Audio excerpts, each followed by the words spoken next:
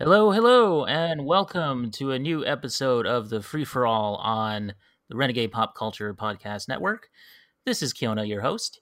With me tonight, I have five other people, so it's a full house here. So why don't we go ahead and introduce ourselves, say hi to the audience. What's going on, guys? This is Mike. And this is Jacob.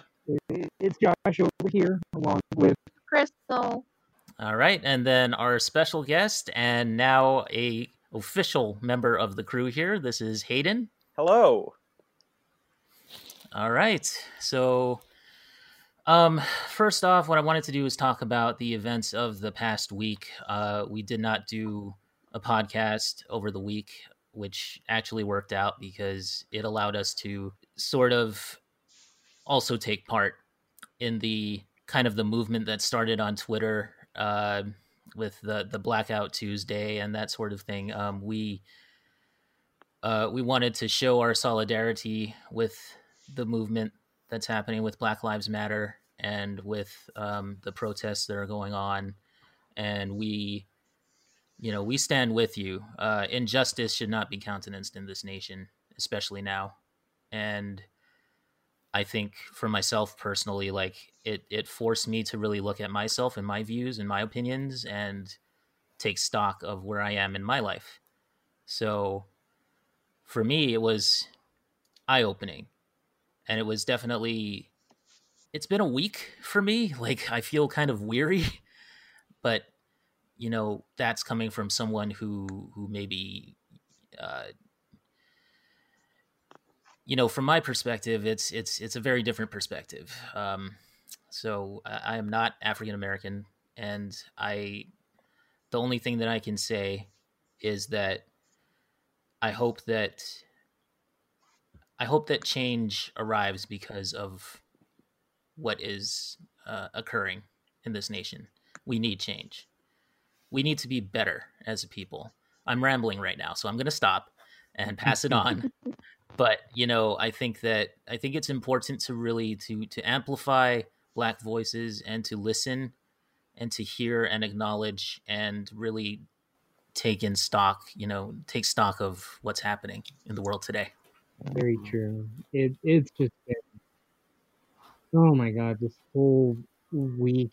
It feels like just when you think you've got a handle on what this year has thrown, it says something with how powerful the struggle is. That even in the wake of the pandemic, you have all these people protesting, going out because this has just gone on for way too long. This systemic oppression, and I'm really proud of the results that have been coming through ever since like this whole movement has started. But it always just feels like very sad, just in the sense of it shouldn't have come to all this in order for change to happen. And That's I'll right. admit it's really taxing on me because I like to think of myself as a pacifist.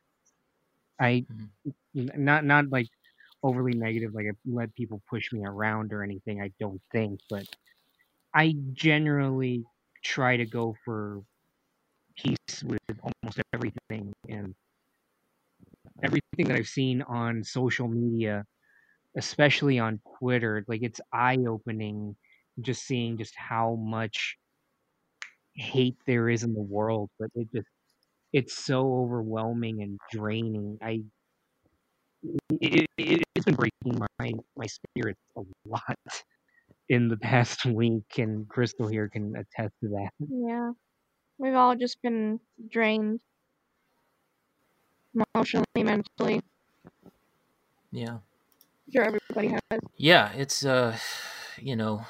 when you see the system, when you see the systemic, just racism and injustice and inequality, it's like it's so bad.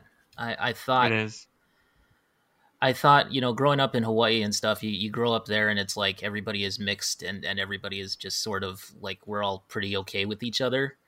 It's so to me, it's I don't know if I've ever faced it head on. I don't know if I faced it within myself head on. And I think that now living on the mainland and seeing what's going on with with the world, it's eye-opening. It's scary. My hope is that I see the righteous anger, and I don't fully, I'll never fully grasp it, but I do understand where that's coming from. And I think that it's important to show that because, we need to see change. And change is not going to be easy, and it's not going to be overnight, but it is something that's going to happen. And, for me personally, I like to dedicate the work that we do to the memory of all the people that have basically been killed for no reason other than the color of their skin, or for their religion, or for whatever reason that is that people justify it as. So I would like to dedicate this episode in particular to the memory of George Floyd, and I hope that Mike and Hayden, I'll toss it over to you guys, but I think that we need to remember this, and we need to learn from it, and we need to see justice done, and we need to move forward and see change done. That's it. Or it Okay, is the Mike. folly of men that they forget. Yes. Wow. Okay, Mike, did you have something?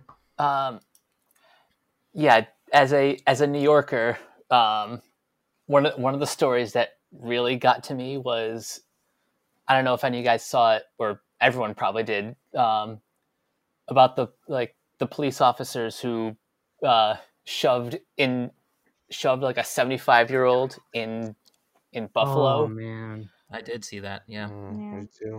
Yeah, that was one of the stories among many that just really shook me to my core. Along with the follow-up that 57 officers resigned while standing with the two officers that should have been arrested for basically abusing their power. Yeah, for assault. Yeah. So that's kind of one of the reasons I've been very inspired this week, and basically every day until change happens, that I'm trying to use all my social media to amplify Black artists, whether it's musicians, filmmakers, YouTube personalities, just to make sure that they all have their voices heard. Mm-hmm. Okay, that's Hayden. good. What I just want to say is it's been a very sobering week, and I don't want to be the type of person to just make it about all of us. I think we need to recognize that there are a lot of people suffering so much worse than we are right now. We have to think about their personal mental health of the Black individuals who are dealing with this firsthand. Yes. And I guess just be conscious of that. And also and I just want to say,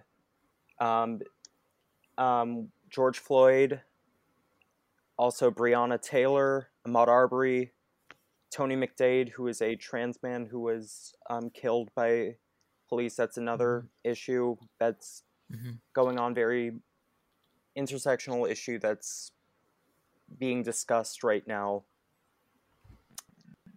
It's been I think it's just a good time for us as allies to reflect on what people we know in the Black community are going through, and just to be conscious of that. And the last thing is, given that it's Pride Month, that it's important to recognize that the first Pride was really a riot that had many Black and trans people at the forefront, and it's important to, I think, keep that in mind as well. Yeah, I agree.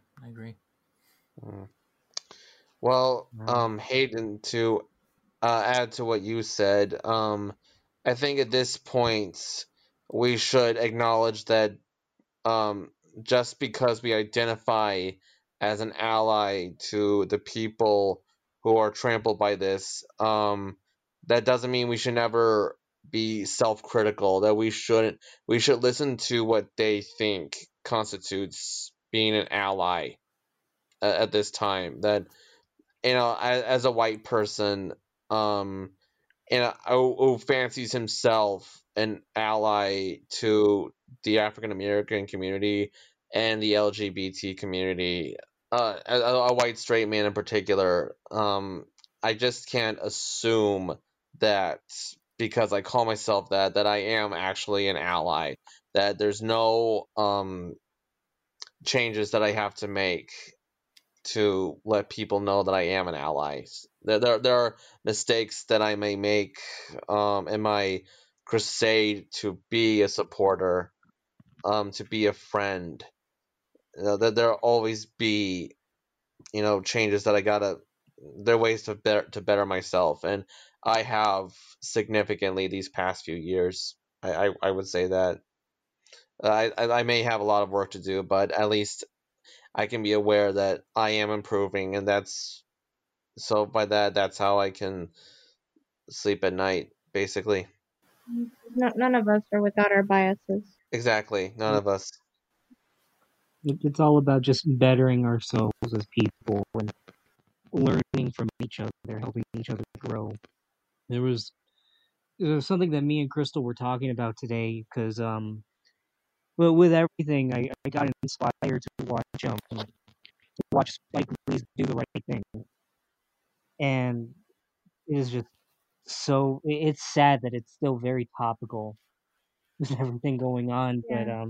But me and Crystal, she mentioned something just in our conversation, just how in the film Radio Raheem he talks about love and hate, and I kind of agree with Crystal's feeling on it, which is that love and hate aren't opposites, but the true opposite of love and hate is indifference, it's kind of apathy, no real change, no real forward momentum, no real anything, just complacency. Something that just really struck a chord with me earlier in the day, and I don't know, it's just something that I've been thinking about for a good deal of all of this.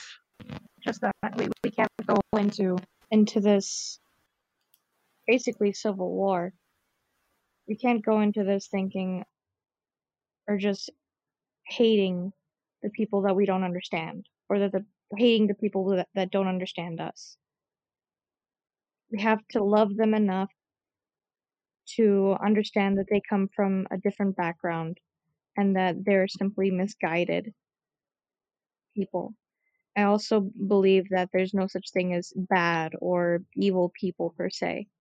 There's just selfish and misguided people. Everyone is capable of change. It's just up to us to show them how to change. Sorry for the Yeah. I- Suddenly getting really heavy. yeah. Yeah, it's well, sorry guys. I certainly didn't mean to make it about myself and my opinions as well. I just want to be clear about that. It's good to do soul searching, especially in a time like this. It's good to know where you stand. So, but of course, my thoughts and my heart is with all of the people who are suffering and who are dealing with the issue directly. And what we do here is for entertainment purposes, and actually, it's just something where we want to cover movies and we want to talk about that, all that good stuff. But I just felt that we needed to address the things that happened over the week as well. So, all right. Well, so, and I just watched Just Mercy. I just watched that movie right before coming on, and I needed a minute before I could even come on because it was just, that movie is so good and so great. And it's it's a very emotional movie for me. It really it touched me in my heart. So I enjoyed it. I thought it was a good story. In other words, it was well done. So have any of you guys seen it? I have. The last time I saw it was when it was playing in theaters back in January, and yeah, that it's a very good movie. It's a very heavy movie, and if I may be honest, I feel like this was the movie that Warner Brothers should have been campaigning more heavily during last year's Oscar season as opposed to Joker, but obviously one of those caught on more than the other. Yeah, to an extent, I agree, and this is coming from someone who liked Joker. I like it too. Yeah, me too. It's just that it's very much, let's just say, a white male rage movie. Definitely, it's as I know that people are gonna listen to this. And, Renegade Pop, they're just so woke now, or whatever, and just I just know it's legitimately it's a more important movie at this time. Any movie that legitimately looks at an issue that's still going on, that's probably more deserving of all these nominations, I think. Yeah, I would definitely agree with you on that. I think it's just a solid film with a lot of really good performances. Michael B. Jordan, Jamie Foxx, everybody's so good in this movie. Hayden, go ahead. Yeah, you said Mike, you said January, I think, and it just hit me that was just, it does not feel like it was then. It just, time is such a blur now that I'm forgetting that when it actually came out. It's just so surreal, and it just became so relevant after I mean, it was always relevant. It just feels so important right now, and I think it's just so surreal to think that it came out in December/January. That feels like forever ago. Right? It's like you could separate like AC, BC, before Corona, after Corona. Yeah. So easy to forget that. Yeah. Yeah, it was one of the last movies, I think, to come out in theaters at that point. Like right before the pandemic hit. Christ. So, yeah, something like that. Yeah. Man, that's crazy. Where'd the time go? I feel what really year is bad. this? I feel really bad that I haven't watched it. Like the like I said today, I chose to watch Do the Right Thing because I felt I was able to handle seeing something like that. But this whole week, it's just been me just doing comfort food kind of watches just to get my morale up. But I'm definitely gonna watch it because I love everybody involved in the movie. Michael B. Jordan, Jamie Foxx, just amazing talents, and I feel like I need to see almost every movie that's come out in 2020 just out of obligation because of how crazy the lockdowns become. Yeah. A movie that I watched a couple nights ago was Blind Spotting. This is a movie that came out in 2018 that I missed in theaters, and I just saw it recently and was just completely blown away. Everyone always talks about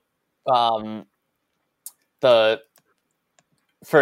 those who haven't seen it, I may be giving some spoilers. So the movie stars Daveed Diggs from Hamilton, Lafayette, and at the end of the movie, he goes into this like 5-minute rap monologue, and everyone who I've talked to has seen this movie has said like that's like one of the greatest scenes of that year. And yeah, no, that definitely is. Oh, I have to check that out. Blind Spotting? Yep. Okay, it's on the watch list. Anybody else watch anything interesting? I watched Selma, which was very, very good. I was literally just about to say that. Yeah, I saw Selma too. Actually, just recently. It was because we should mention the reason why we were watching Just Mercy was because Warner Brothers is making that film available to watch on video on demand for free. Mm-hmm. And the same thing for Selma and a handful of other movies of relevant movies like Ali, the Muhammad Ali movie with Will Smith, and The Secret Life of Bees, and some just a handful of movies having to do with a topic like this, and also in a time when The Help is the #1 movie on Netflix. Yeah, Josh, you want to say something? I was just gonna mention another movie, like some movies that we had watched.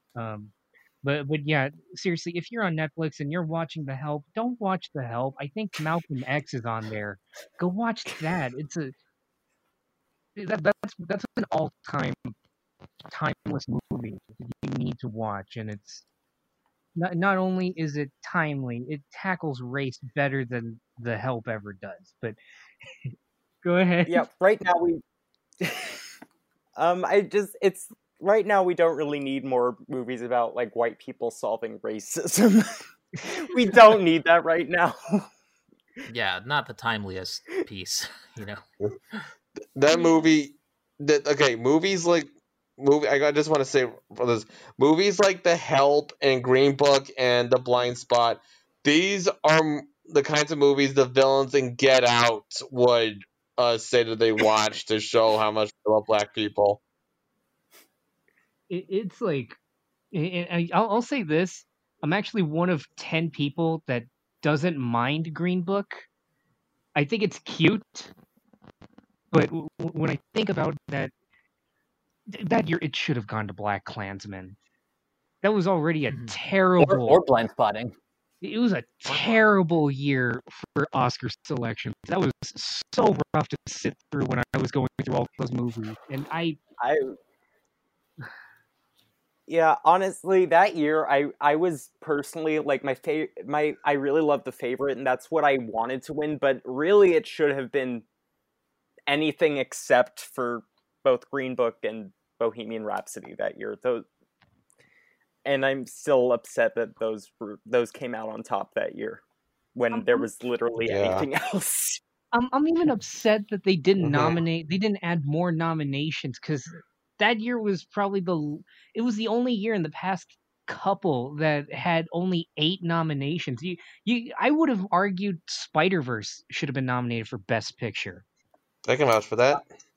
But of course, I can't. Yeah, you know how every once in a while an animated movie will sneak into the Best Picture list. Yeah, and usually it's a Disney film. That year that Into the Spider-Verse came out, that movie could have easily been like the number 9 or number 10 spot. I argue it should have replaced Bohemian Rhapsody. Yeah, even though I like that movie, I do not think it belongs in the Best Picture race. Yeah. I think even people who hate Bohemian Rhapsody will admit that Rami Malek did deserve the Oscar for that. But what people are still angry about, especially, is that Bohemian Rhapsody won Best Editing. Okay. I actually have a rebuttal to that. Like, I don't think it deserves it at all. I'm just okay. Kiona, it is your job to name this free for all. We finally get to the rant about the 2019 Oscars. Oh my god! But that is an award selection that I will understand, because as far as I understand, the editing is voted on by editors, and really they gave that movie just the biggest pass, because between going from He Who Must Not Be Named, because I'm not giving that sick bastard the respect that he used to get as a director, between going from him to Dexter Fletcher, who had to save everything, and having just two contrasting styles just all together, and already the whole shoot being a shit show. Like, John Ottman was just scrambling to create something coherent. It was basically going to be on par with a Suicide Squad level wreck, and it was just, hey, he did the best he could. I don't like that it won Best Editing. In fact, I hate that it won Best Editing for that. But I can respect that John Ottman basically did a fool's errand of just fixing everything the best he could. And not only that, but he also had to deal with members of Queen saying that like each member of the band had to have like an equal amount of screen time and balance all that out. So yeah, it was ultimately a sympathy win. So, and I really do like Ottman's other work. Like his music score and editing in the past is great. It's just he just got a really tough break on this one. And that explains, hearing that explains that terrible scene that everybody's made fun of, where Peter Baelish signs Mr. Robot and all of them to a contract, and everybody gets a cut, and the best video I've seen is at the start of each cut, they played the whip crack sound effect from that terrible Cartoon Network show Johnny Test. So it's almost 3 minutes nonstop of just hearing.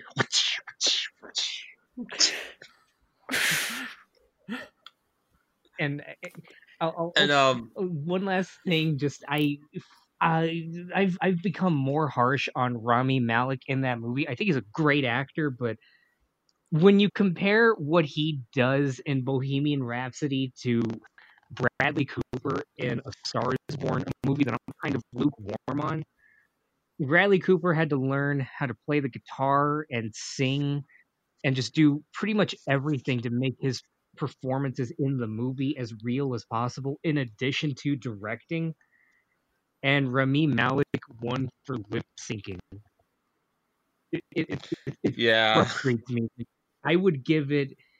I'm actually surprised Taron Egerton didn't win or get nominated for Best Actor this year, because he deserved at least some sort of Oscar recognition. If Rami got nominated, then Taron 1000% should have been nominated as well. Exactly. Okay. I agree. Jacob. Okay, I'm just gonna say, I think an even worse scene than the restaurant scene in terms of editing is when Mike Myers rejects the Bohemian Rhapsody song that they make. Dude, the editing that, oh my god, that's arguably even worse in my opinion. Also the line of nobody's going to bop their heads to this in the car. It's like no one's like Bohemian Rhapsody. It's just not a song teenagers play in the car and bang their heads to. We get it. You were in Wayne's World. Jeez. Yeah, in hindsight, everything about Mike Myers' cameo is like the definition of forced. Mm-hmm. Like, and especially that line. And it even ends with them leaving. It's like, mark my words, if they don't play the cards right, no one will ever hear the name Queen. It's like what you see in every single biopic about a famous person, where like, oh, this person's gonna go nowhere in life, and then it shows them changing the world, basically. Have any of you seen Walk Hard, the Dewey Cox story? Oh my god, yes. I haven't, but I've seen the video. Because Bohemian Rhapsody recreates Walk Hard, except does it genuinely. And so the whole time I was watching Bohemian Rhapsody, I was laughing because I would just remember a scene from Walk Hard, and just, like, I would go into hysterics. Freddie Mercury's got to think about his whole life before he plays. Every director should be required to watch Walk Hard before doing a music biopic. Like, everyone needs to study that movie from start to finish and take notes on what not to do, what not to repeat from Walk Hard. The wrong kid died. Okay, so on that, I did a thing on Twitter, and I kind of want your guys' input on it. It was a while back. Shoot. I still haven't done the second part of it, but it was basically I was bored and I wanted to see if I was Twitter famous, aka I could get more than one like. So I did a whole thing like, okay, if you give me 2 likes, if you give me a like, I'll pitch a movie. And I only got to do 1. I got 2, but I was too lazy to do the second one. But I've got a pitch of a music biopic. Okay, so in my opinion, in your guys' opinion, what's the best part of a biopic like this? What is your favorite part watching in any of these movies, like Walk the Line or Ray or Bohemian Rhapsody or even Rocket Man? That's a good question. I probably have to say like either the recording montage or like the first live performance. Like those two are pretty. Usually, those are my favorite scenes in any of those movies, and also the last concert, because that's where they pull out all the stops. Mm-hmm. Okay, Kiona. Yeah, I was gonna say I was gonna say the same thing. The last kind of performance, I guess you could say, when it all comes together. I kind of like that. Hayden, what would you say? I think it really depends for me on how the movie itself is executed. Because I don't know if I really have like a favorite part in biopics, but what I like in biopics is when it does something that feels different, like essentially Rocket Man did. Like it felt a lot more like a jukebox musical than it did feel like I was being lectured about the history of Elton John. Yeah. I guess I think that's kind of the aspect that I like to see most in my biopics. I don't think I have a specific favorite part in the formula that I really like, though. Jacob, what would you say? I think just in general, my favorite part of biopic is when they reflect on an aspect of the subject's life that you wouldn't really expect to be sufficient to discuss in a movie. If you guys know what I'm talking about, it's like when it focuses on, yeah, Mike, you think you understand? I was gonna say, like, more generally speaking, my favorite biopics are the ones that, like, sort of like Rocket Man, when they feel like the personality of the subject. Like, Yeah, with Rocket Man, it makes sense that it comes off more like a elaborate stage musical, because Elton John was an elaborate stage personality. definitely. Yeah. Another great example is Love and Mercy, which really gets in the weeds of Brian Wilson's mental breakdown towards the end of his career. But it's also kind of split into 2 different timelines. Like it covers the end of his career, but also it goes really into the recording of Pet Sounds. So that's I like when biopics like go the extra mile to to like make the movie feel as authentic, like personality wise, as they can. So we should bring up. Everyone knows that Bohemian Rhapsody was originally produced, and it was going to star Sacha Baron Cohen as Freddie, and he was going to take it to a very explicit direction. That it was going to be a warts and all version of Freddie Mercury's sex life, as well as his stuff with drugs and such. And how well do you think you guys think that would have gone? I think it would have been amazing. Like just even just experimentally, it would have been something brand new. And from what I hear, wasn't David Fincher gonna direct it too? I don't know about Fincher, but I know that Sacha Baron Cohen was, he was involved with this project for a few years before he backed out through creative differences and all that. But I would have loved to see that version of the movie. I think it would have won. It would have deserved Best Actor. But I ask all of this. Go ahead, Hayden. Yeah, I don't, and like to that, I don't think you can tell the story of Queen and Freddie Mercury if don't think you can make it PG-13 because he had a very R-rated life, and I think they shied away too much in making it PG-13. I think you can make a defense in Bohemian Rhapsody. It is a very artificial, very super. I think if I had to come up with a defense for it, which is sometimes I often do with a movie that got kind of dragged to the mud by critics, probably rightfully so. But even then, people will come to Freddie Mercury. He was very private about his personal life, for instance, and they probably think that he wouldn't want all of that to be on film. I think he would only want people to know his music and stuff and what kind of a persona he was on stage. In that respect, I guess Bohemian Rhapsody gets a pass. Like the way I kind of accept Bohemian Rhapsody is that thinking from the perspective of Queen, it really is just about putting on a good show, making everybody have fun, and just blowing them away with a really strong ending. And I'll say it as much as I really don't.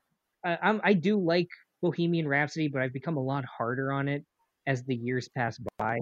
All two of them, and that live. You mean 30?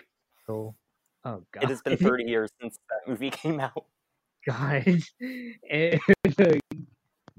that Live Aid sequence is still pretty, in my opinion, it's still pretty solid.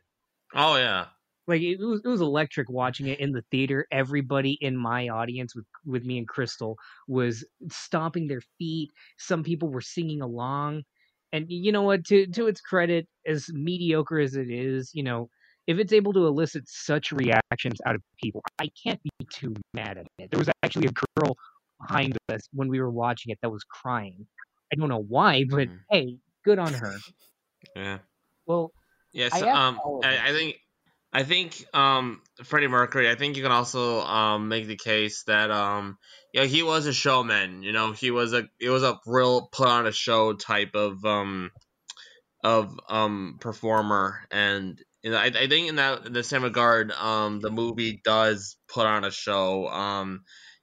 It is very surface level. It's definitely very surface level, but some of its defenders may say that it actually works to the movie's advantage. That it plays its story very safe, but I guess that's what people were kind of wanting to see. And also, even with they made a lot of changes to that movie weren't historically accurate, like Freddie being diagnosed with AIDS before Live Aid, which he was diagnosed after that.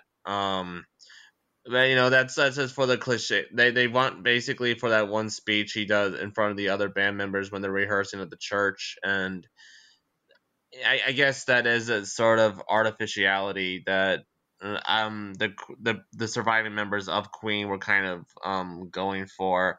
The whole point of it was basically just to remind people what a great guy Freddie was. I have a question.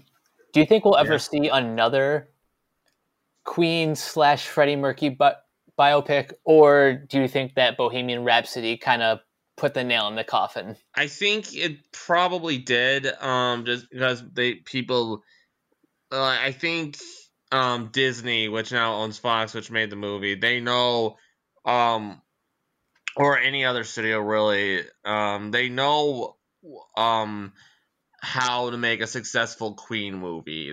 And anything beyond that, any edgier take would probably not be nearly as successful. So I would say it's just not in the cards. Yes, Josh? All right. Well, I ask all of that with the favorite parts of the biopics, and it's kind of interesting getting down to the nitty gritty of Bohemian Rhapsody because I feel like I'm gonna sound like a real, like a tranquil or whatever. And like I don't want to do any of that with my biopic. I'm gonna be against the grain. My music biopic's gonna be a body horror thing. No, but I I've been watching one of my comfort YouTube channels is Todd in the Shadows. I love his videos, and I love his series on Train Records, which is just the worst records from bands that just effectively killed their careers. And all of them are great. Like he talks about "Be Here Now" by Oasis. He talks about "The Funky Headhunter" by MC Hammer.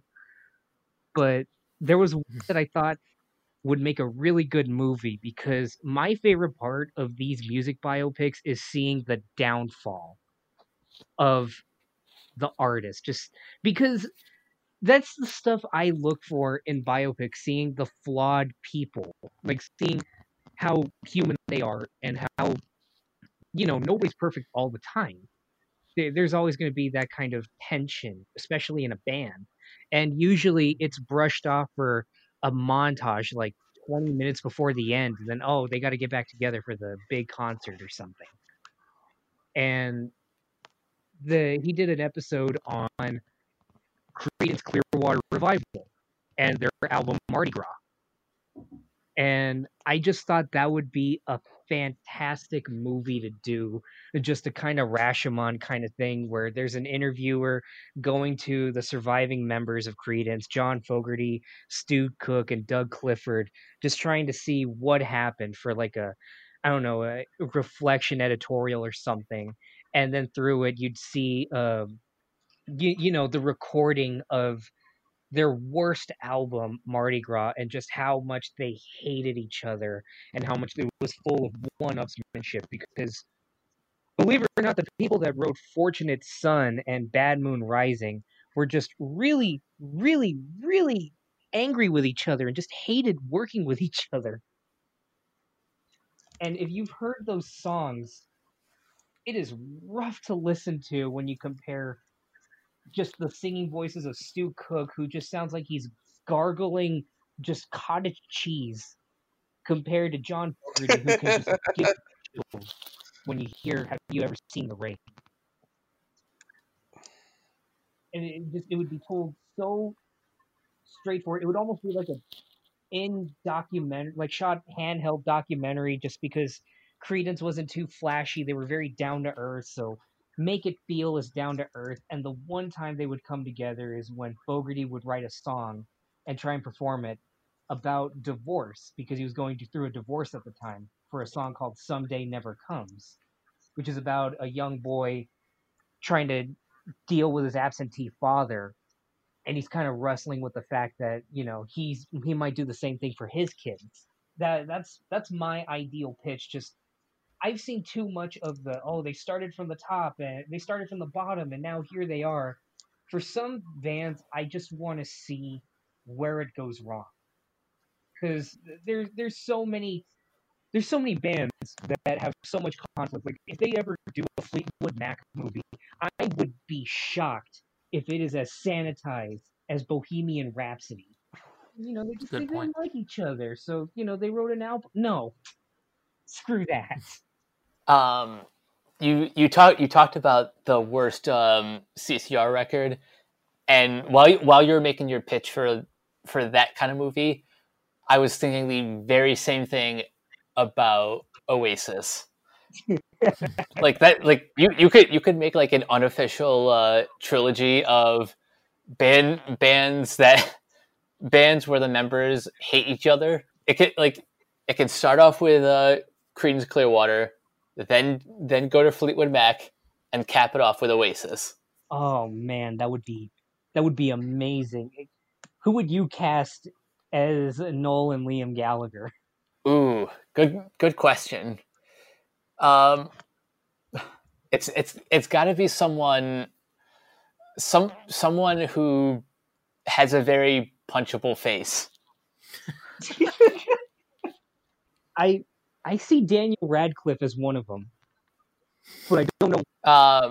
As Liam or no. Who's usually the singer who sang Wonderwall? I think that's Noah.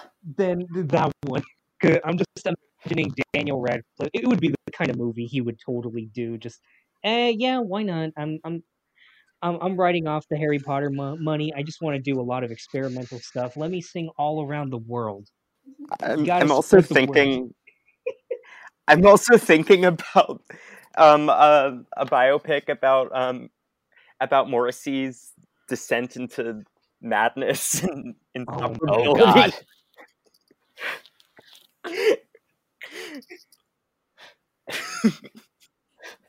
I'm telling you, Universal, Disney, if you bring back Touchstone Pictures, there is an audience for this. They will love you for it, and you will get awards. Oh, hell yes, please. I just want to say, like, I even thought of a cast for my Creedence film, both young and old. For the older versions, for John Fogerty, I wanted Harrison Ford, because he just looks so much like him. Ooh. Stu Cook, I saw Bob Odenkirk. And Doug Clifford, I saw Ron Perlman. Just because I think if you mask him with a beard, he looks almost like him. And for the younger version, for young John Fogerty, I saw Ansel Elgort. And for Stu Cook, I saw Joseph Gordon-Levitt. Just make him bald. He'll be fine. I've seen 50-50. He can do it. And a nice keto stash. And a nice unmarked white van kind of stash. And then for Doug Clifford, Shia LaBeouf. Okay. If you happen to see pictures of Doug Clifford in Creedence's prime, and then look at Shia LaBeouf when he's got the beard and everything, it is perfect. So I think we have a movie right now. Go ahead and pitch that and shop that around. Please call me, please. And while you're at it, I'll fix so many things with Armada. Don't get me started on that. Please Ooh, the segue. On it. Okay, Keo's getting started on it. I haven't read it, so you're gonna have to break it down. Okay, so God. I'm sorry for dragging Crystal through this. That's okay. We have 10 minutes. We have 10 minutes you can devote to it. She's got something she's wanted to talk about too, so I'm gonna try and be brief with this. But I've been doing a video on Ready Player One, the movie, and how I actually really like it and the message that Spielberg tried to shape the movie around, I think, with Zach Penn and Ernest Cline, about how nostalgia is great, but when you let it consume you, it can really wind you from, the beauty and reality. And to further support my thesis statement, I decided to read the book. And I didn't know what I was expecting. I remember a long time ago, I was in a production company, and the main guy there loved the movie, and then he read the book and said he loved the book even more. So I kept that in mind. I'm like, all right, what does he see in this book? And I read all 372 pages, and it is one of the most baffling reading experiences I've ever had. This is easily the second worst book I've ever read. It overtook it skyrocketed over, in my opinion, The Great Gatsby, which was just a slog to get through in high school. At least there, F. Scott Fitzgerald, he's actually a really good writer, and he doesn't advance beyond a third grader's reading level. I had to suffer through this just to see if I could pull some quotes, and it is shocking how little regard I think this book had for my sensibilities as a reader. There is an entire 2.5 page monologue of Wade just going off about how there is no God, and it sounds like a YouTube commenter. And there is a page dedicated to Wade talking about, because you see, he's hit his low point. So if you read the monomyth, this is the turning point. Ernest Cline knows the monomyth. He's seen Star Wars. He mentions it 12 freaking times every chapter.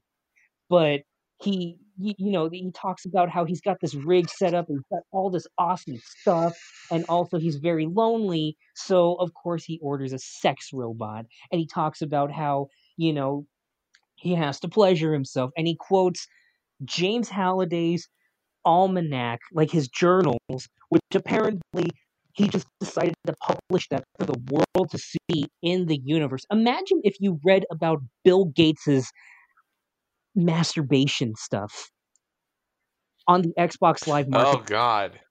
Yeah, it is jarring there as it is here.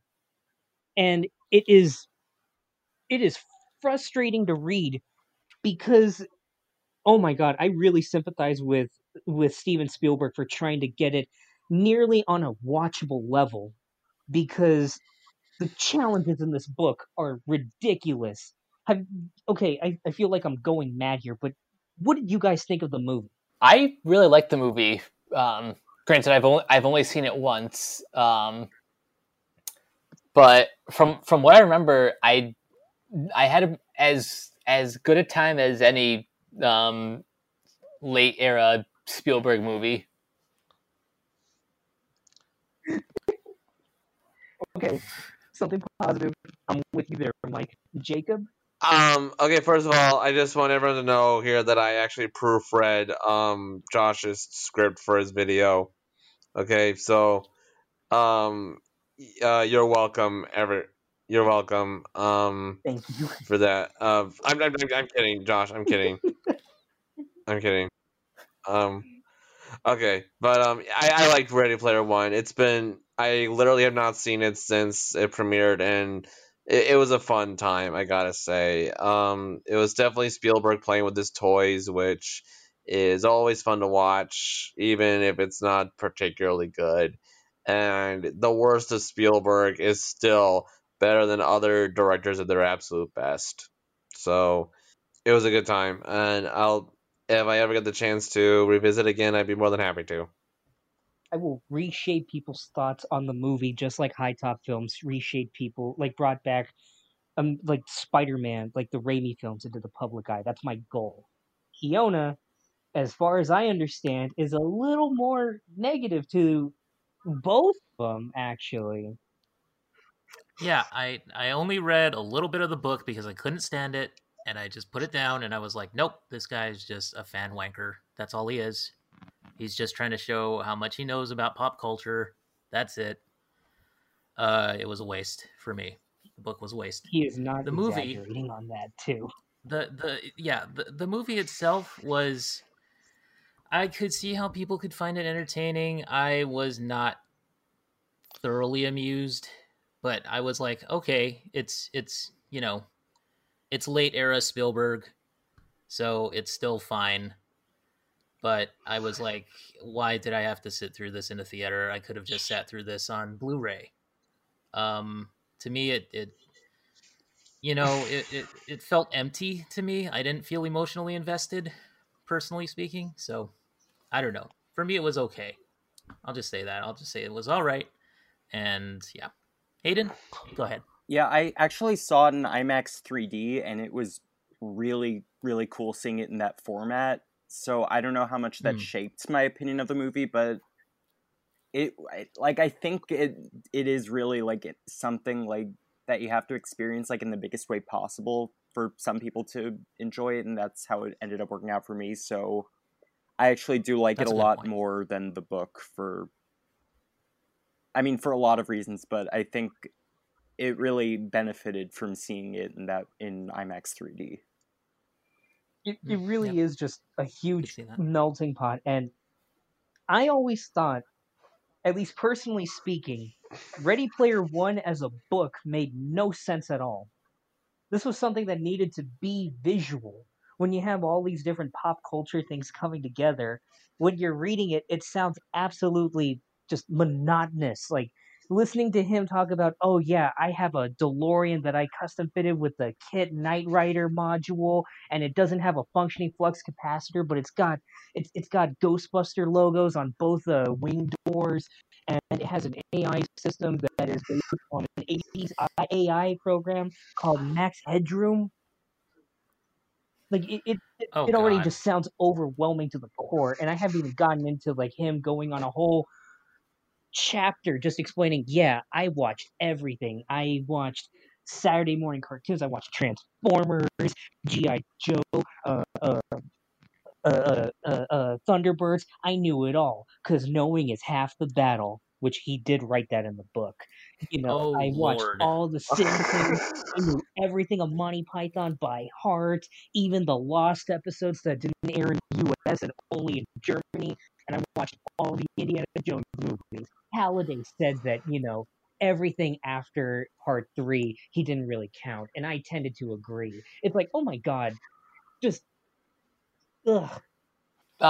Okay, so I haven't read the book, but I've seen passages, and it sounds like Ernie Klein does not know the definition, even by like book standards, of show don't tell.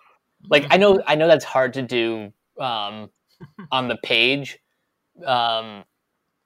but like some of the best books, like they let you they let you sort of imagine the world that the author is describing. Klein kind of doesn't let you do that. It seems like he's strangling you with all of his pop culture knowledge. It's a bad habit in both books, in Armada and in Ready Player One, where instead of describing what Wade is feeling, he says, it was like, that scene in this movie where the character goes to do the event.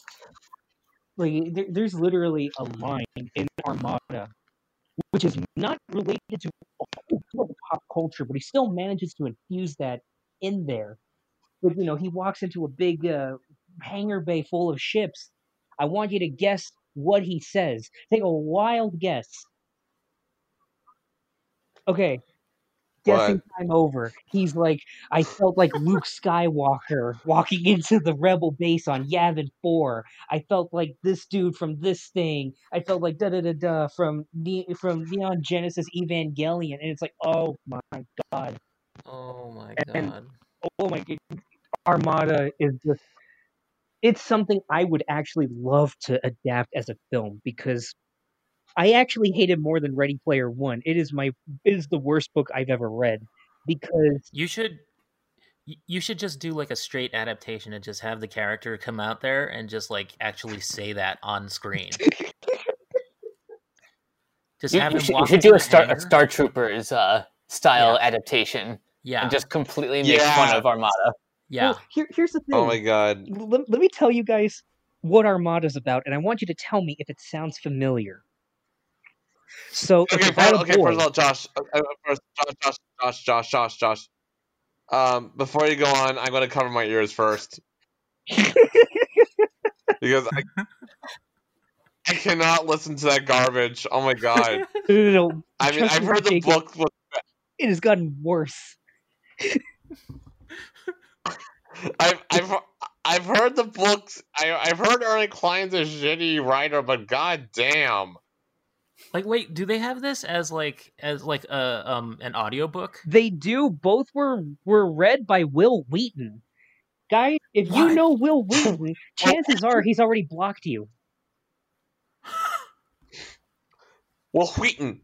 I say that with confidence because I made a joke at one point just saying, "Shut up, Wesley," and then he blocked me. Oh yeah, he gets really annoyed about that. Apparently that's a common occurrence. Can you blame them? Oh my god. Okay, Josh, proceed to describe the plot of Armada while I don't even try to listen. Okay, here it is.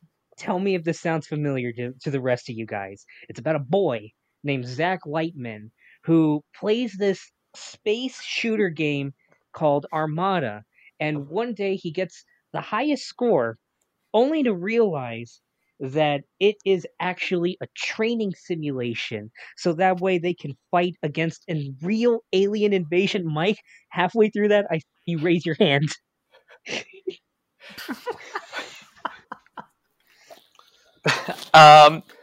What is The Last Starfighter? Correct. Also, every other freaking space invasion thing, but it is The Last Starfighter wholesale. And the frustrating thing is, he knows. They acknowledge The Last Starfighter in the book. Okay, so his father. This is what I mean why Armada is so frustrating, because there is a germ of an idea here. Like, Zach is a man like Wade in Ready Player One. He's obsessed with nostalgia. But unlike in Ready Player One, where it's shaped basically all of society, which I can understand begrudgingly, this one feels realistic because he holds on to the memories of his dead father. See, his father died before he was born, and his mom let him see like all the stuff that he left behind. And of course, it's all the old movies and games and comics and D&D stuff, and he latches onto that because it's the only thing he has to remember him. Like, and it doesn't help that he's apparently reminded, like, he looks exactly like his father, and it can't be easy on his mom, who, weird, gross thing, I think, just kind of thinking about Ernest Cline's immaturity, but apparently his parents were still in high school. Like, I think his mom was a junior or senior. I don't know. They're kind of elusive about her age, but they say that, yeah, he was basically just about to finish high school. And then he died at 19. So, he's attached to the nostalgia because of the fact that, it's the one thing he has with his dad. But there's something to tell there where it's almost restricting for him. You could make him actually look at this stuff and not even enjoy it, but just kind of look at everything like, all right, this is all I have of him. Of course, I'm mostly going to be hung up on this. And there's a point in the book where he says, it's time for me to move on from this. I can't keep living in the past. And that's at the end of chapter 2 when he realizes he's late for work. There's still more book after that. And if my example of him saying, I felt just like Luke Skywalker in blah, blah, blah, blah, doesn't give you a spoiler warning, no, he does not heed those words of progress. And I'm actually gonna, just to close this section out, because I know Crystal is recoiling, and I know she wants to talk. I know I want her to talk about what she's seen, but I'm gonna read you guys one paragraph that almost made me break my phone. This is from Armada, the start of chapter 4. Are you guys ready for this? I should have popped popcorn. Fiona, are you ready? Because supremely. When I sent you the masturbation monologue and ready, the worst it's gonna get, and then it got worse. Yeah. Okay. This is technically 2 paragraphs, but you just need to hear just the whole of this. Do it. Pamela Light, Nee Crandall, it's like a parentheses. I don't know. I can't pronounce it for the life of me. Was the coolest woman I'd ever met, as well as the tough. She reminded me a lot of Sarah Connor or Ellen Ripley. Sure, she might have a few issues, but she was also the kind of single mom who would strap on a heavy artillery and mow down killer cyborgs if that was what it took to protect her offspring. My mother was also ridiculously beautiful. I know people are supposed to say things like that about their mothers, but in my case, it happened to be a fact. Few young men know the Oedipal torment of growing up with an insanely hot, perpetually single mom. Watching men constantly flip out Oh over my her God. looks before they'd even bothered to get to know her had made me faintly disgusted by my own gender, as if I didn't already have enough psychological baggage strapped to my luggage. Ernie, is there something What you the hell want to was tell that? us? Oh God. Okay. I Okay. really should have had alcohol before this. I was not prepared. I wasn't prepared either.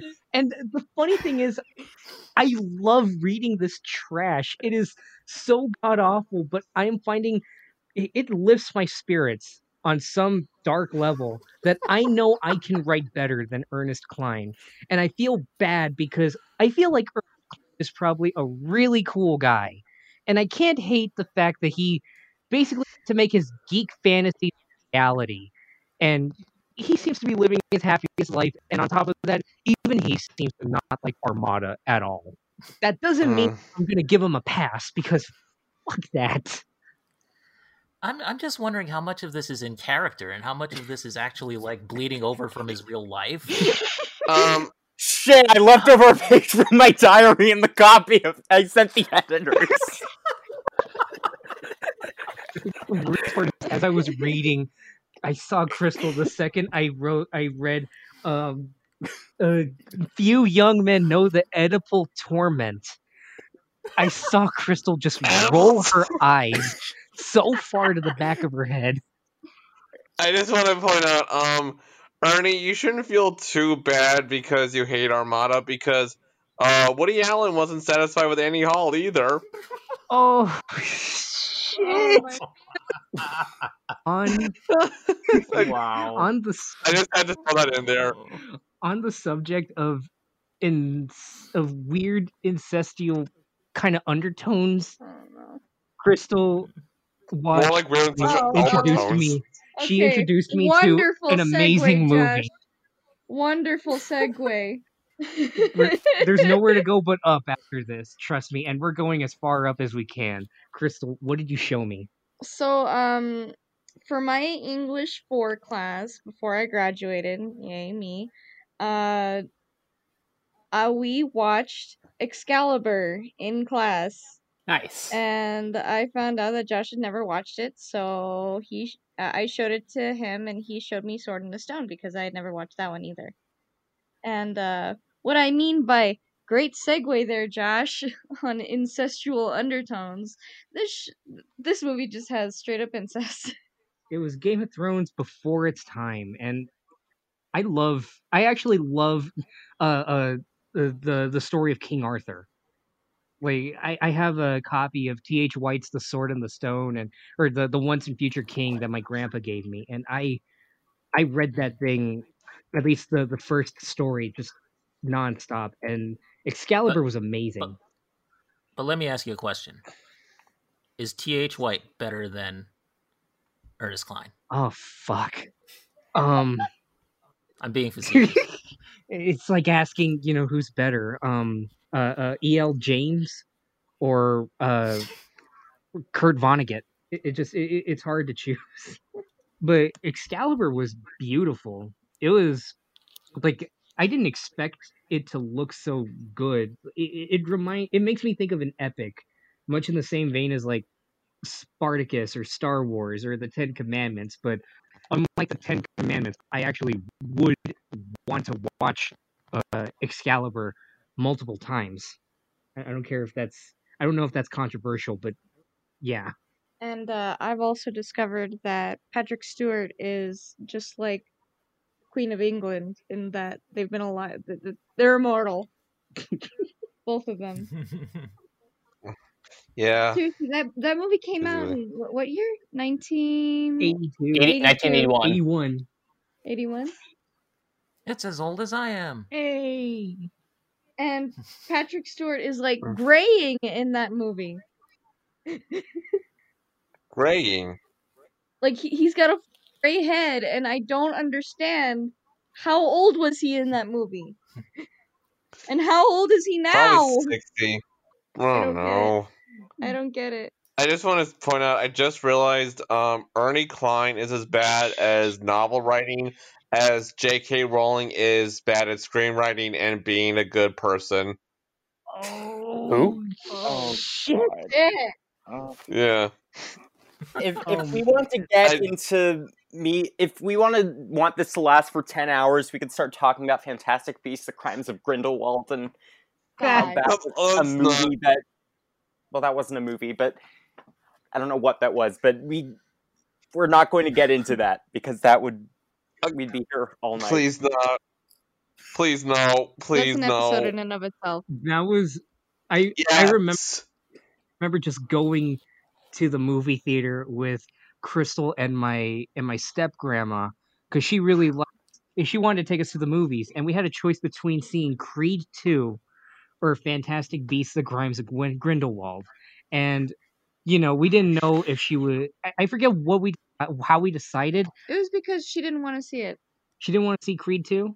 I guess. So we decided to watch Fantastic Beasts because she liked the Harry Potter movies, but she hadn't seen the first one. So it Like first, Fantastic Beasts. So we didn't think it would be too bad. And lo and behold, I was right. You did not need to see the first movie at all in order to jump into this, because this movie takes the first Fantastic Beasts movie into as much account as Ernest Cline takes into account how boys usually talk about their moms. As in, they just threw it out the window. I felt No matter so what, bad. no matter if you've seen the first one or not, you're going to be confused by that movie. So, Oh yeah. Not only is the movie confusing, but it almost kind of punishes you for being a Harry Potter fan or not being a Harry Potter fan. Like it's a lose-lose situation. God. Okay, but like Josh said, that's for another video, a different time. Okay, because we're just Crystal said that. Let's not get into that right now. Okay, please, just to preserve my sanity. Please, I've already had to suffer through enough Ernest Cline bullshit for a lifetime. And if you guys ever want to see just a lynching of both books, Connor Listoka and Mike J. Nelson have a podcast also. Of course, listen to the Renegade Pop Culture podcast because, we're better. I like to think we're better than the Riff Tracks people. They have a podcast that's like a book reading podcast called 372 Pages We'll Never Get Back. And their first two books that they did were Ready Player One and Armada, in that order. And it's carried me through this. It's encouraged me to read more, and just hearing them bash the books is just so vindicating. And from what I hear, they get into even worse books later on, like that weird experimental book that Sean Penn did. Yeah, you guys remember that? No. No. What was it called? It was like a Honey Do the Do or something. Bob Honey, who just does stuff. And he also touches upon. I think the recent book they're reading is a Dan Brown book, which you can get Is it called mileage out of that. Is it called Bob Honey Who Just Do Stuff? Yes, that's what it's called. Does stuff? And they also read the sequel to Willow that was written by George Lucas and Chris Claremont, and they called that the worst book that they had ever read in the entire show, which I find shocking. Really? Especially when you have Chris Claremont writing it. I know. Like, how can that possibly be bad? This is a small sentence from Bob Honey, who just does stuff. He describes a young woman named Annie as effervescence lived in her every cellular expression, and she had spither dictium to spare. Excuse me? I feel What? like I'm going nuts, and the epilogue is a poem that touches on current events, the Las Vegas mass shooting, North Korea, and Puerto Rico in the aftermath of Hurricane Maria, and the hashtag #MeToo movement. And he writes a threatening letter to the U.S. president, quote unquote, Mr. Landlord, in which he advocates for the president's assassination. And he declares, "You are not simply a president in need of impeachment. You are a man in need of an intervention. We are not simply a people in need of an intervention. We are a nation in need of an assassin. Tweet me, bitch, I dare you."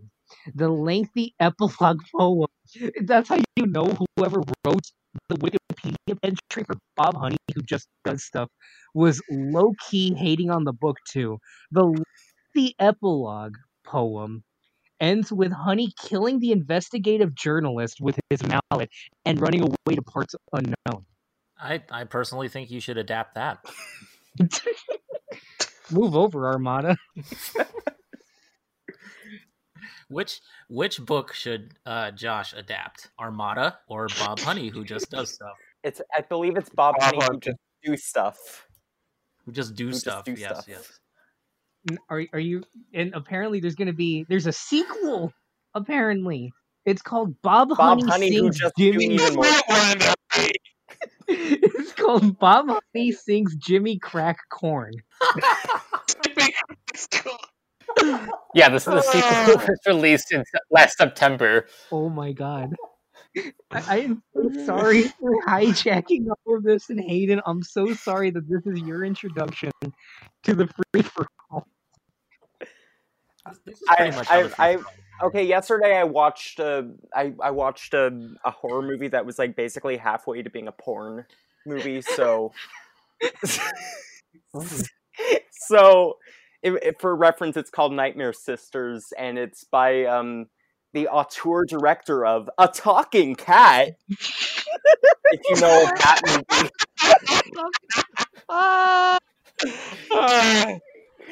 And it is one of it was an experience. It might be simultaneously one of the best and worst things I've ever seen. So I've already lost my sanity long ago. I think that movie was up for the Palme d'Or. Jesus. Picture of the year. I lost my sanity when I was born. What planet are we on? What year is this? Who am I? Why is this happening?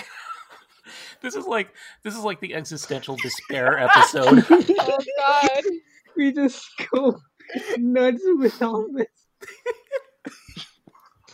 It's a madhouse! Meanwhile, For context, it was cute. for context, the movie I watched that I was talking about has like a scene where 3 girls are bathing each other in a bathtub, and it goes on for like at least like 7 minutes, and it's like it just keeps going. Oh my. So it's one of those. Oh. And also the director is gay, so I don't even know. The director is a gay man, and it's just like all like boobs, and also the boobs squeak for some reason. They just have like What? I'm not kidding. And that is the second movie I have watched this past like month that has squeaking boobs in it. The other one is the Masterpiece Sorority. The other one is Sorority House Massacre 3, Hard to Die, which is a masterpiece in every way, and also J.K. Rowling stole Horcruxes from it. True story. See, okay, as far as I know, I am the only person in this group who has boobs. And I can confirm right now that they do not squeak in any form. Let's hope not. And there's not one, but there's 2 films or whatever that have squeaking boobs. Yeah, because they're like showering and they have these really obnoxious weird squeaking noises. What does he think They're actually made out of plastic. Probably. I mean, they were. They Just were all like. I'm just imagining like. Oh no, that's exactly how it is. That is exactly it. Oh. This podcast started off so serious. I hope people listen to this episode because this is the best episode we've ever done.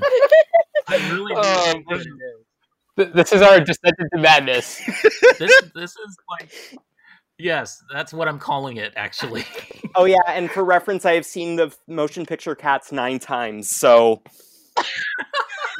that's how you get a perspective of where my sanity is.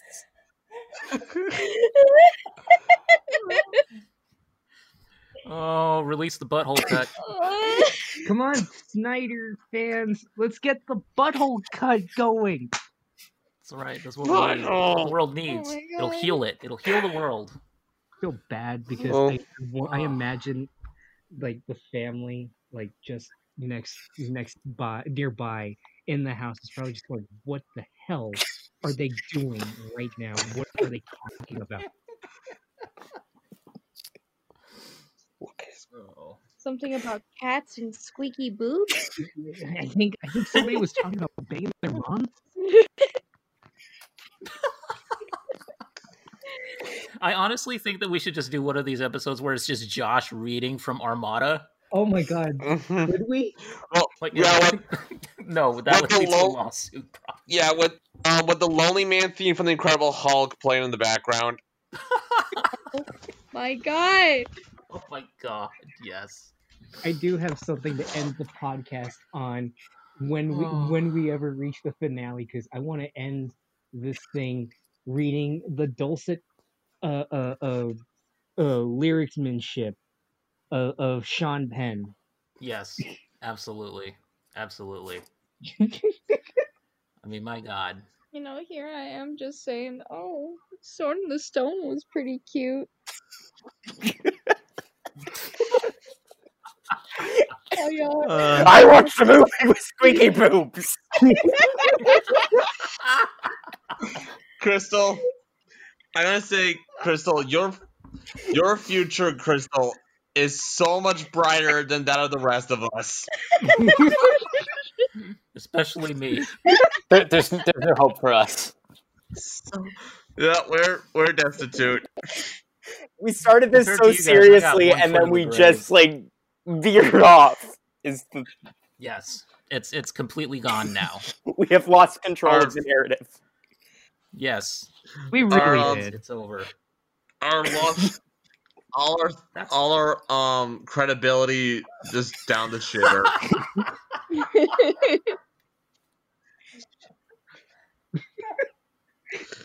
Maybe we should just. I honestly think we should do this every single episode, though. To be honest, because I feel like this would bring in some listenership. Every Yeah, episode needs yeah. a talk about squeaky boobs. God. That's the name of my new band.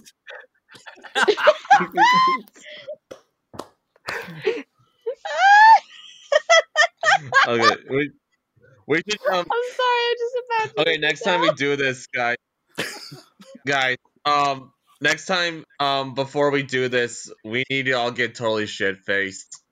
Oh my god, no. Oh my God. No, you're Yes. not gonna be able to handle it. I'd love to participate, but I'm just gonna have to stick to grape juice. She'll be the designated driver steering the podcast for the rest of us. Fiona, I'll take over as host. Yeah, you can. Friggin' I bequeath it. Kiona's Yeah, gonna be it's like one of those it's gonna be like one of those cheesy girl power movies from the 80s.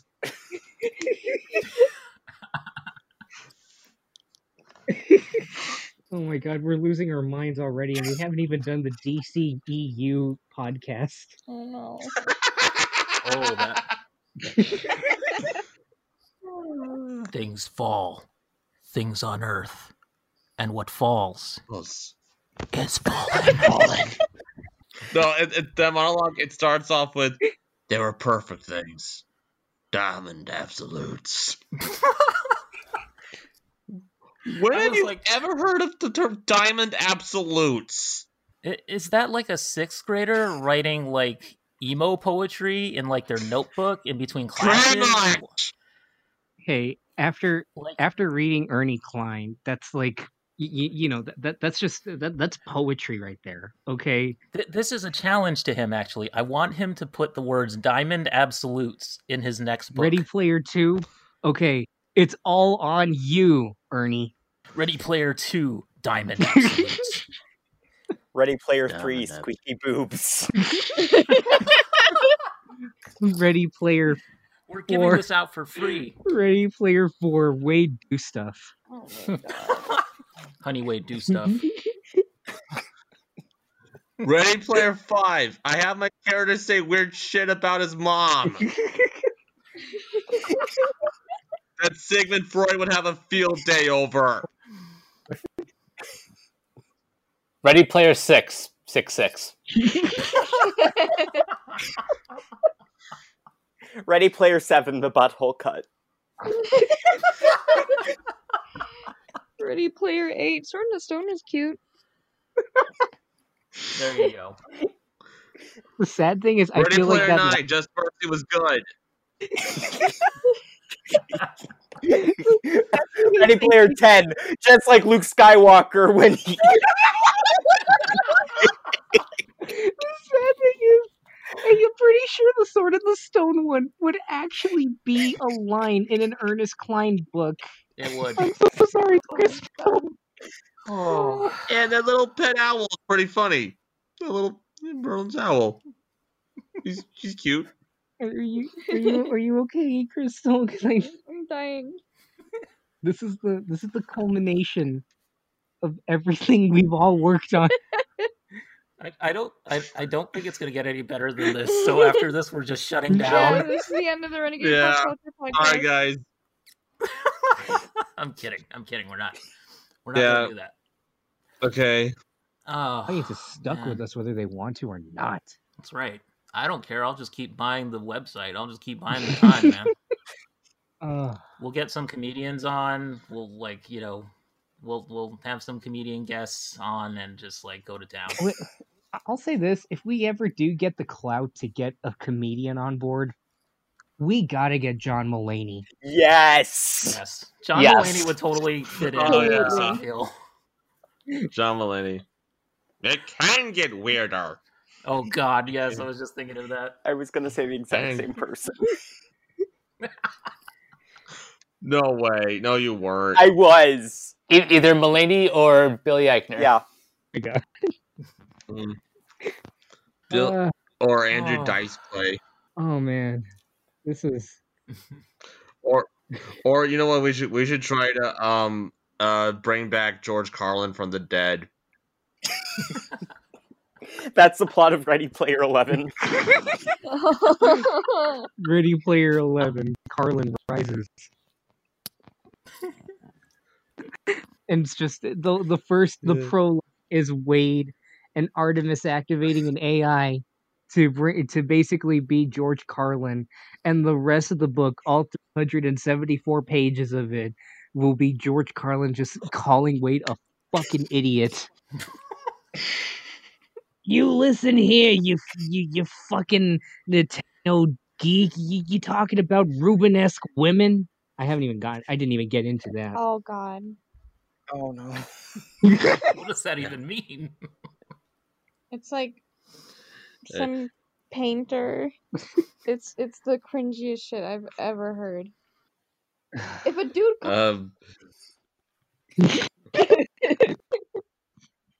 I wouldn't know whether to slap him or slap him.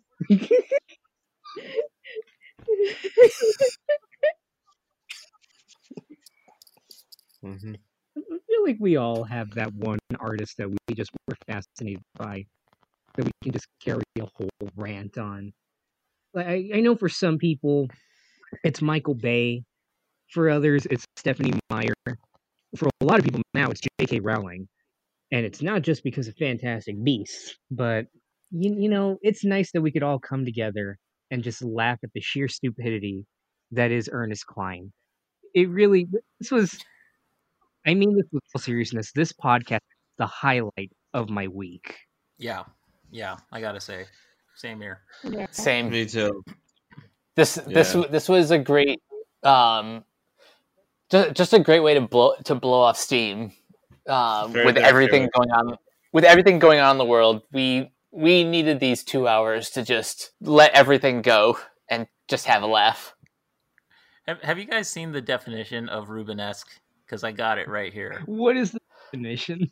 It says of, relating to, or subjective of the painter Rubens or his works especially, plump or rounded, usually in a pleasing or attractive way.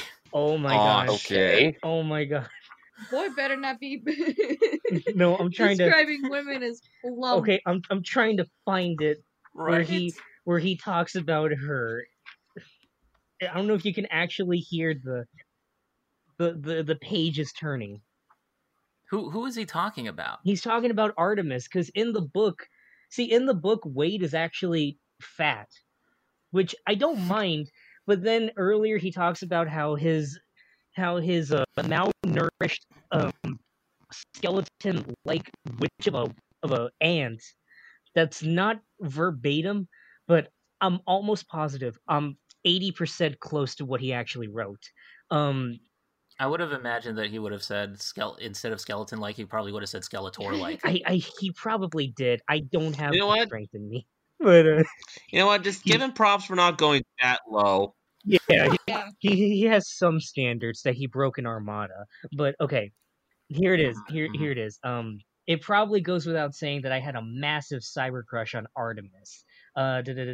She occasionally posted screenshots of her raven-haired avatar, and I sometimes, always, saved them to a folder on my hard drive. Her avatar had a pretty face, but it wasn't unnaturally perfect. In the Oasis, you got used to seeing freakishly beautiful faces on everyone, but Artemis's features didn't look as though they'd been selected from a beauty drop-down menu on some avatar creation template. Her face had the distinctive look of a real person's, as if her true features had been scanned in and mapped onto her avatar. Big hazel eyes, rounded cheekbones, a pointy chin, and a perpetual smirk. I found her unbearably attractive. Artemis's body was also somewhat unusual. In the Oasis, you usually saw one of two body shapes on female avatars: the absurdly thin yet wildly popular supermodel frame, or the top-heavy, wasp-waisted porn starlet physique, which looked even less natural in the Oasis than it did in the real world. But Artemis's frame was short and Rubenesque, all curves.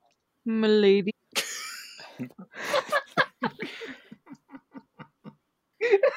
Saved it to his hard drive, did he?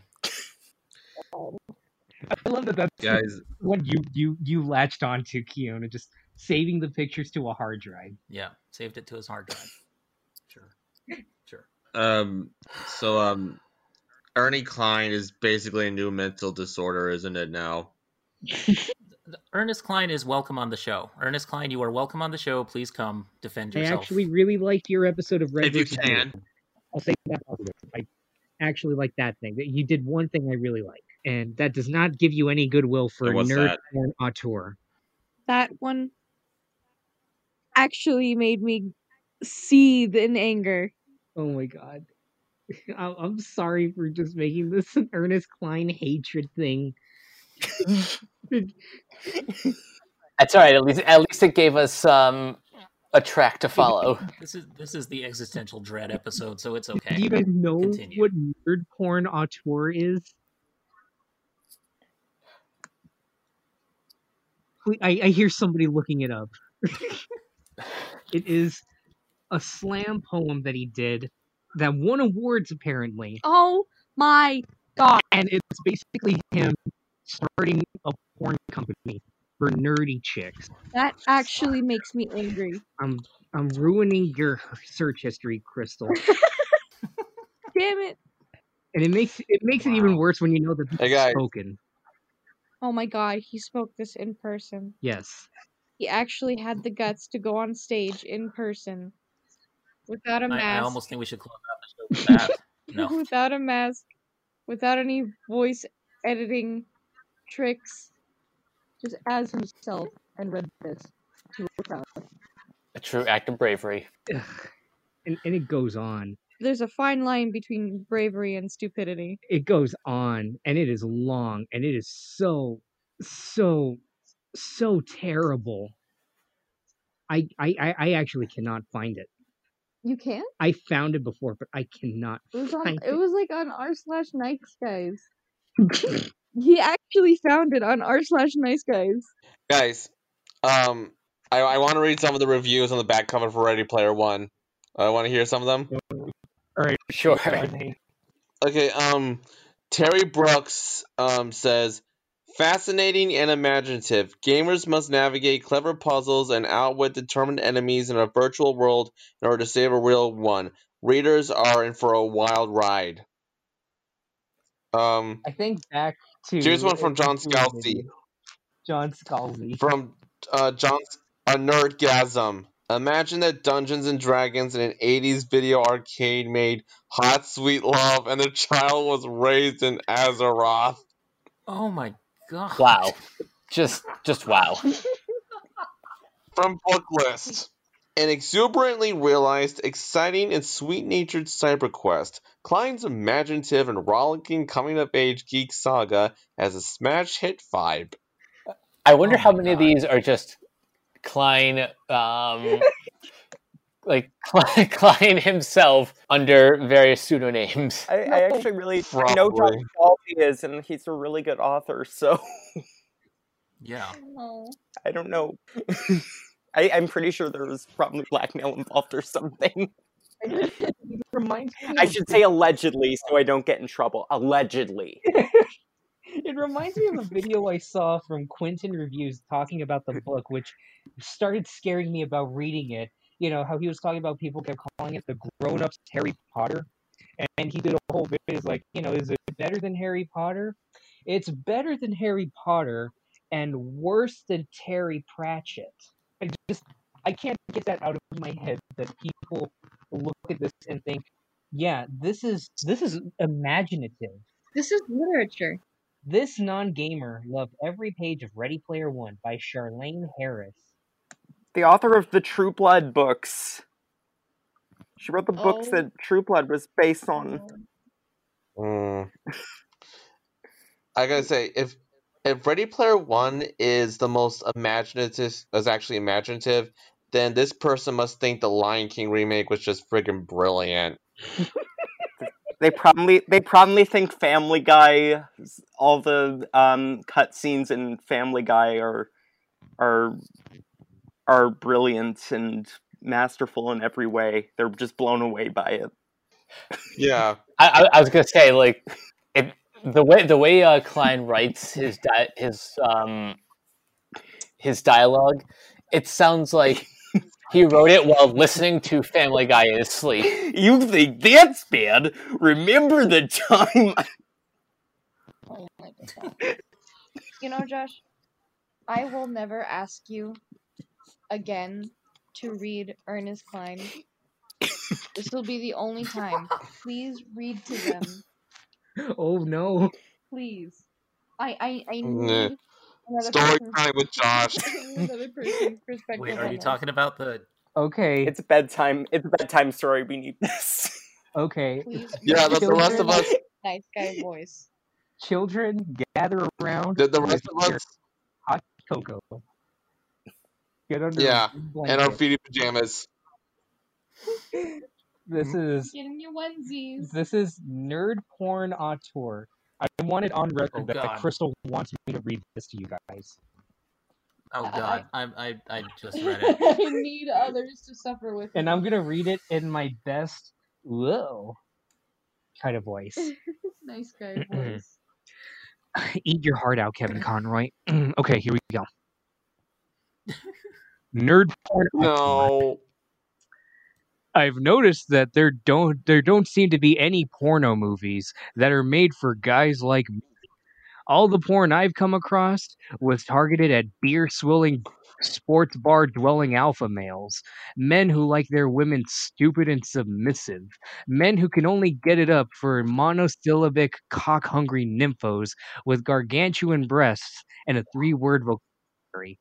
Adult films are populated with these collagen-injected liposuctioned women, and many of whom have resorted to surgery and self-mutilation in an attempt to look the way they have been told to look. These aren't real women, they're objects. Oh! And these movies aren't erotic, they're pathetic. These vacuum-headed fuck bunnies don't turn me on, they disgust me. And it's not that I'm against pornography, I mean, I'm a guy, and guys need porn. Fact. Quote, like a preacher needs pain, like a needle needs a vein. End quote. Guys need porn. But I don't want to watch this misogynistic he-man woman hater porn. I want porno movies that are made with guys like me in mind. Guys who know that the sexiest thing in the world is a woman who is smarter than you are. You can have the whole cheerleading squad. I want the girl in the tweed skirt and the horn-rimmed glasses. Betty Finabowski, the valedictorian. Oh, yes. First, I want to copy her trig homework. Then I want to make mad, passionate love to her for hours and hours until she reluctantly asks if we can stop. Because you can last that long. Because she doesn't want to miss Battlestar Galactica. Don't bring PSG into this. Summa cum laude, baby. That's what I call erotic. But do you ever see that kind of a woman in a contemporary adult film? No. Which is why I'm going to start writing and directing geek porno. I shall be the quintessential nerd porn auteur, and the women in my porno movies will be the kind that drives nerds like me mad with desire. I just want to take a break real quick. I realized I just went from sounding like Mr. Sulu to sounding like Clayface from Harley Quinn. You totally did. No, it is honestly keep going. It is honestly terrifying how well you're melding into this character. Yeah. I'm imagining this is one of Clayface's identities he's trying to prepare himself for. And this is from Ready Player One. No, this is a poem that he spoke and won awards for, apparently. Okay, I'm almost done. I was so much happier before I knew any of this. And it only gets worse. I'm still not done, but I'm almost done. Oh, God. Okay, here you go. I'm talking about the girls that used to fuck up the grading curve. The girls in the Latin Club and the National Honor Society. Chicks with weird clothes, braces, 4 eyes, and 4.0 GPAs. Brainy, articulate bookworms with Mensa cards in their purses and chips on their shoulders. My porn starlets will come in all shapes and sizes. My porn starlets will be too busy working on their PhD to go to the gym. In my kind of porno movies, the girls wouldn't even have to get naked. They'd just take the guys down to the rec room and beat them repeatedly at chess, and then talk to them for hours about Heisenberg's uncertainty principle, or the underlying social metaphors in the Aliens movies.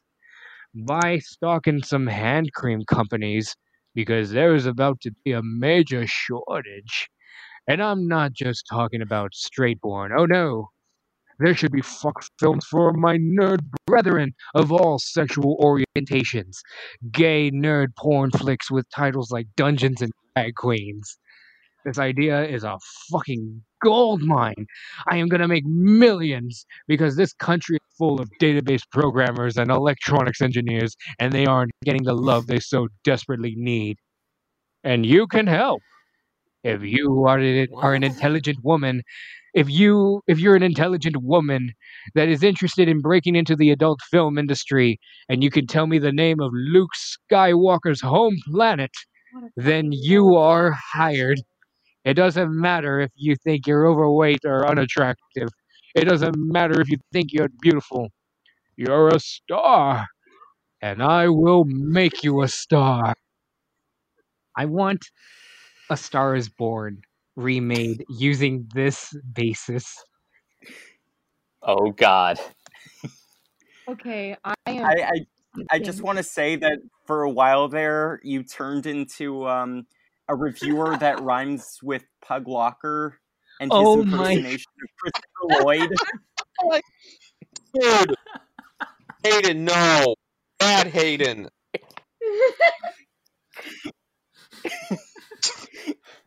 In some spots, I kind of heard Patrick Stewart. Also a bit of Vincent Price.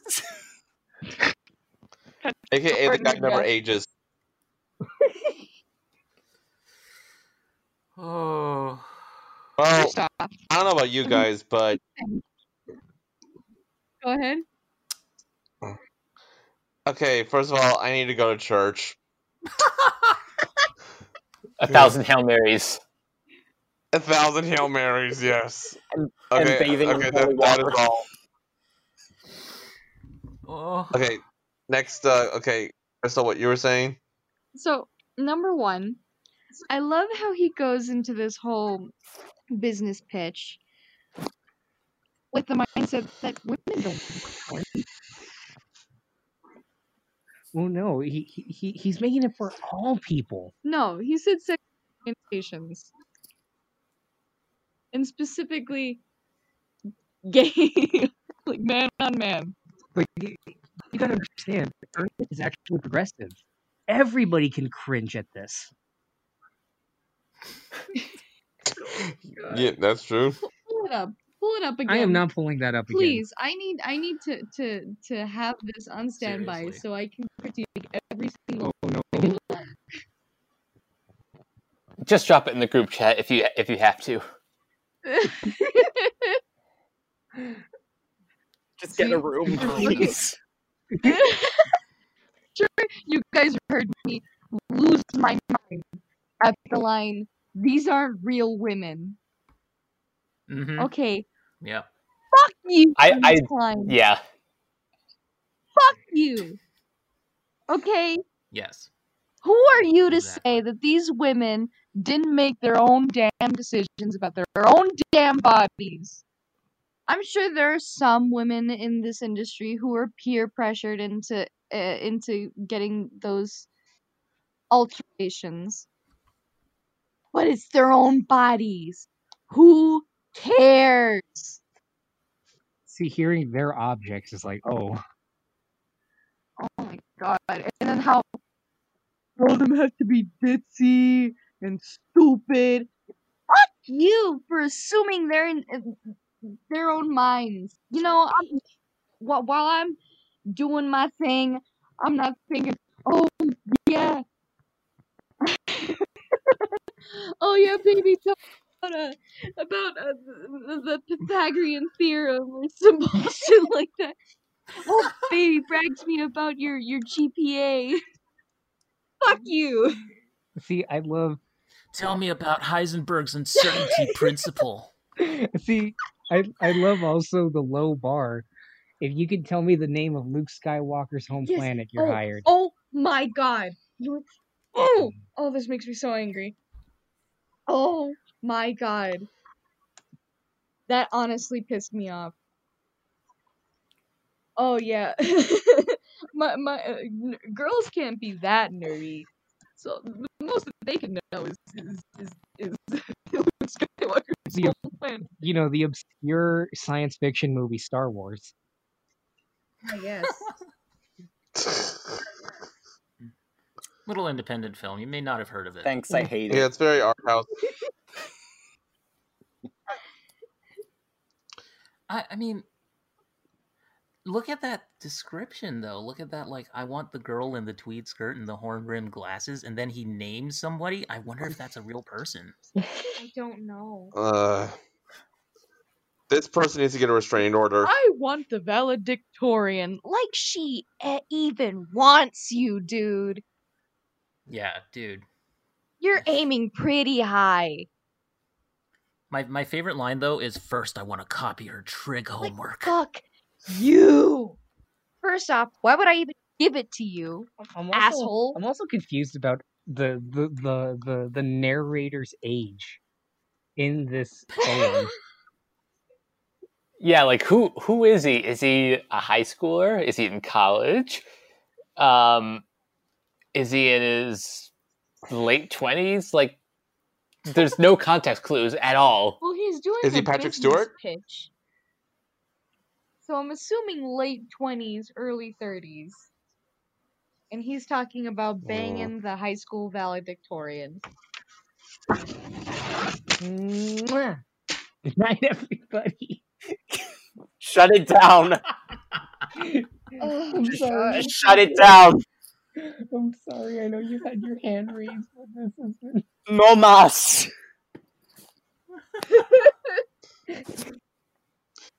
Are you okay, Jacob? This may be the episode that gets us kicked off of iTunes. Yeah, this podcast was a mistake. Podbean's gonna be like, this violates every single bit of our terms of conditions. Yeah, we lost. We lost this chance as soon as Crystal talked about our non-squeaky boobs.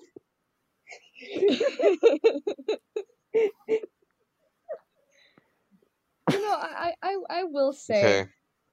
fundamentally, as a woman, I am incredibly insulted. Just You should to be get insulted as a human being. actually a little bit serious. You should be insulted as a human being. Yeah. Just as a human Screw being being. insulted as a woman. But No, you should be insulted as a life form. To actually get on a little bit of a serious note, for a long time, I rejected, things like makeup and, girly clothes, purses, nail polish. I didn't do any of that stuff. I went total tomboy because I felt like I wasn't pretty enough to try to be prettier. So I just gave up and accepted this whole I'm smart, so that's what's endearing about me. And it wasn't until like my senior year that I accepted that I'm a woman and I can, put on makeup and not feel self-conscious about it. And, I can, want to show off my curves and not have to be ashamed of it. And then there's people like Ernest Klein who just shit all over that. Say that a woman is either this or this. There's no one in between. You can be a ditzy broad with fake tits and, a 2.5 GPA, or you can be a ugly bitch who who wears glasses and is smart and nerdy sometimes. It's like there's no one in between. And just that alone can be demoralizing for any girl, especially like modern girls, because I know I wasn't alone. Yeah, I completely agree. Damn. There's a lot of misogyny in that. And it's so funny. What we need to do is It's so funny because there's like misogyny just everywhere in that. His whole selling point is that, oh, I'm not a misogynist. I'm a nice guy. Look at me. Mm-hmm. Look, ladies. Exactly. But in doing so, he's the most misogynistic asshole in the world. He has black friends. Oh my god. He loves the help. Oh my god. He loved Green Book. That's one way to come full circle. He's the dad from Get Out. I would have voted for Obama for a third term if I could. Oh my and how about Tiger Woods, huh? My man. From what I hear, that poem was award winning. The Razzies, let's hope. Yeah. Seriously. What we need to do, okay, Crystal, just for you, is we need to tell Ernie Klein, hey, this Crystal, she's a big fan of yours. You should, and he'll go all the way to Texas, and where you can kick him straight in the balls. Okay? You could. Oh my god. You see, the interesting thing that I've seen, apparently, I've still been looking for the proof of this, is that apparently Ernest Cline looks back at all this stuff that we've just been roasting him on, and he cringes at it. He hates it. And he's apparently rewriting Ready Player One, from what I hear, and trying to re-release it, re-edited. And, he wants to move forward and kind of, really reevaluate himself as a writer. And if that is true, I admire him for having the maturity to look at all this and recoil. Release the Klein cut. Oh my god. Come on, Snyder fans, let's get it going. Did they get that from ErnestKlein.com? Has a website. Is that a press release that he released? Guys, I don't know. I don't even know. Guys, I'm gonna ask a real question here. What does Spielberg see in this guy? There was potential in Ready Player One, and I think my video does a good job of showing that. God damn it. Spielberg did miracles having the challenges revolve around James Halliday's life and not having it revolve around reenacting war games, Monty Python and the Holy Grail by memory, and then also playing a demon monster in a game of Joust, as in the arcade game. I guess when it comes to adapting books, Spielberg knows how to mine for the right material. He is a miracle worker. Like, he is.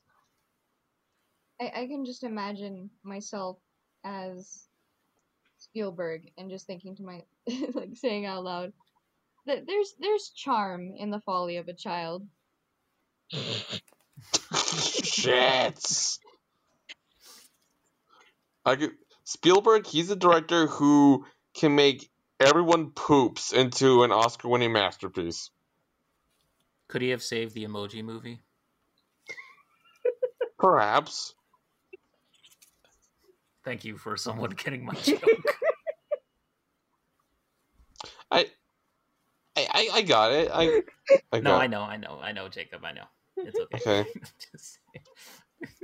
Of course I got it. I said it when we first started talking about it. Yeah, no, it's true. No, yeah. Oh my god, I just looked at the time. What time is it? Oh my god. I'm surprised that we were able to go for this long. Yeah. And we had just so much substance throughout these 2 hours. This was the most substantial. This is even deeper than the mental health one we did. Oh my god. Comes a time you gotta let loose. Yeah. Let loose. Anyway, all right. I think we're gonna call it at this point because any further, and I don't know, the rabbit hole might go too deep. Mm-hmm. It's getting late over here. Yeah, we got to climb out of this hole eventually. Yeah. This was good. Please. This was good, though. This was good. But, okay, guys, so on a serious note, is there anything that you would like to... Oh, Jacob, did you want to say something else? Oh, no, I'm sorry. Hold on. There. Okay, I'm good. Okay. So, let's talk about what we would recommend to people. And I don't think it's going to be anything by Ernest Cline at this point. No, God, no. Yeah. So, recommendations, guys? Oh, well, as mentioned earlier, Just Mercy and Selma and whole other movies related to civil rights that you can watch for free on video on demand. And I will bring up recommendations. A lot of them I'm saving for the Streaming Wars episode, which we'll be recording next week. Mike? So I already talked before about Blind Spotting. That's my movie recommendation. Over on my Facebook page, I've kind of broken down 2 other recommendations. For television, check out the Static Shock episode Sons of the Father, in which in which the characters address racism. You know, with Richie's dad when he and Static have a sleepover. And then for my music recommendation, a band that I'm encouraging everyone to listen to is Fire from the Gods, and I would check out their latest album, American Sun. All right, Hayden, do you have any recommendations? In terms of everything going on right now, I would recommend watching 13th, which is a documentary directed by Ava DuVernay, who did Selma. It's a very, very important documentary, very good. And also with her involvement was When They See Us, also on Netflix, which is about the Central Park Five. Very, very difficult to watch, but it's very, very sobering, and it's a great series, great miniseries on Netflix also. Excellent. Okay, Josh and Crystal. Crystal, you got anything? Sword in the Stone. That was cute. Nice. Yeah, Sword in the Stone, and then Josh and I have just been listening to movie soundtracks, like music-wise. And I've just been loving the Dark Crystal soundtrack by Trevor Jones. It's beautiful. Nice. Please give it a listen. And on my end, I don't know, I think you could do far worse than, just going on Netflix and watching Avatar for the 50th time, or just giving Community a good college try, pun intended. I'm like I said, I've just been doing a lot of comfort food watching, and on the flip side of Tug Dogger, there is actually a YouTube channel that I saw that did a complete breakdown of his god awful The Wall video, and I'm trying to find the guy. I think I liked the channel. Matt Amar. It is he only has less than 1,000 subscribers, but he somehow manages to blow away Doug out of the water with production value, and it is embarrassing. But his video was amazing, and I recommend people subscribe to him just for that. Cool. All right, I'm gonna go ahead and second everybody's recommendations and also add a little bit to my own. I saw Remember the Titans, kind of revisited that, and Friday Night Lights, so I saw like 2 football movies back to back, which was cool. Remember the Titans, of course, is a more family-friendly movie, and of course it's, maybe a little bit sappy for the modern-day viewer, but I think that overall I really enjoyed that movie. It takes me back to a simpler time, I suppose. That's probably why, in terms of when I watched it. Yeah, because I just graduated high school. Interesting. Anyway, Friday Night Lights was, of course, one of my favorite movies. I'm not too big on the series for some reason, but the movie hit the right notes for me, so I always did like the movie. Apart from that, on Apple TV Plus, there's a show called The Morning Show, which I just saw the first episode of, and I really liked it. So that's one that I would recommend for anybody who's willing to give it a shot. And apart from that, everybody just go play Final Fantasy VII Remake when you have the time. Yes. Because I'm always gonna shill for that one because that's a good game. Anyway, all right, guys. So this has been the 4th episode of Free For All, I believe. 4th episode, something like that. Yeah, and our I think either 17th or 18th episode overall. So keep on trucking. And thank you to my co-hosts. Thank you to our listeners for putting up with us in this particular episode, which was actually a lot of fun. And, apart from the bad writings of Mr. Klein. But, hopefully the world becomes a better place, and hopefully we all learn And yeah, that's all I'll say. We hope you guys enjoyed it. Stay tuned for the DCEU special. Not sure if that's going to be a part 1 or if it's going to be just the whole DCEU. We'll see how that goes. That should be coming up this week. And we also have Streaming Wars, and then we also have Tuned Up coming up. So that's... Stay tuned, everybody. And all right, guys, where can we find you online? Mike, let's start with you. You guys can find me on Twitter and Instagram at CaptainK42. You can check out my quick thoughts on letterboxd.com/CoachK42. And look for me in all the various Facebook groups just at my name, Mike K. Awesome. All right, Jacob? You can find me on Joe Crable on Facebook. And also in the Renegade Pop Culture Facebook group. Nice. Okay. Hayden? I can be found on Instagram at Hayden Wilder and on Twitter at the Hayden Wilder. Nice. All right. And then Josh, Crystal? Go ahead, Crystal.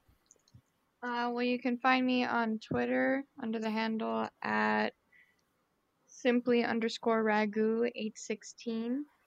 And you can also find me on the Renegade Pop Culture Facebook group under my name, Crystal Gillum. And for me, you can find me at Twitter at JSH Lozano. That's where I'm active the most. And I'm doing a thing on my Twitter where I post episodes of a series that I've written.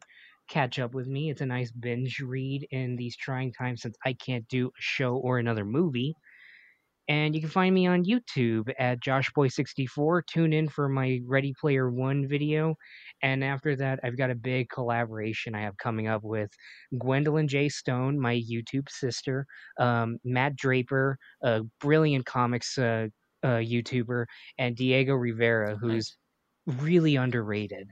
And he usually does like video game videos, but we're all coming together to do something pretty special relating to the trying times that we're in right now. And you can find me in the Renegade Pop Culture Facebook group. All right, awesome. So you can find me at Keonatang, that's KeonaTang, on Twitter. Also, you can find our Renegade Pop Culture Twitter page, which is at Ren Pop Culture. So definitely check that out. We also have an official Facebook page. We have the Facebook group. And we have RenegadePopCulture.com. So please check it out. Read the articles. Definitely share it around if you can. And yeah, thank you to all of our listeners. Thank you guys for just sticking with us. And everything's going well on the website front. So happy to say that. All right. So remember, guys, amplify the unheard voices in your communities and in the world, because we need to, and embrace change and be kind to one another and stay safe. And Black Lives Matter. Thank you, guys. Peace out. Bye.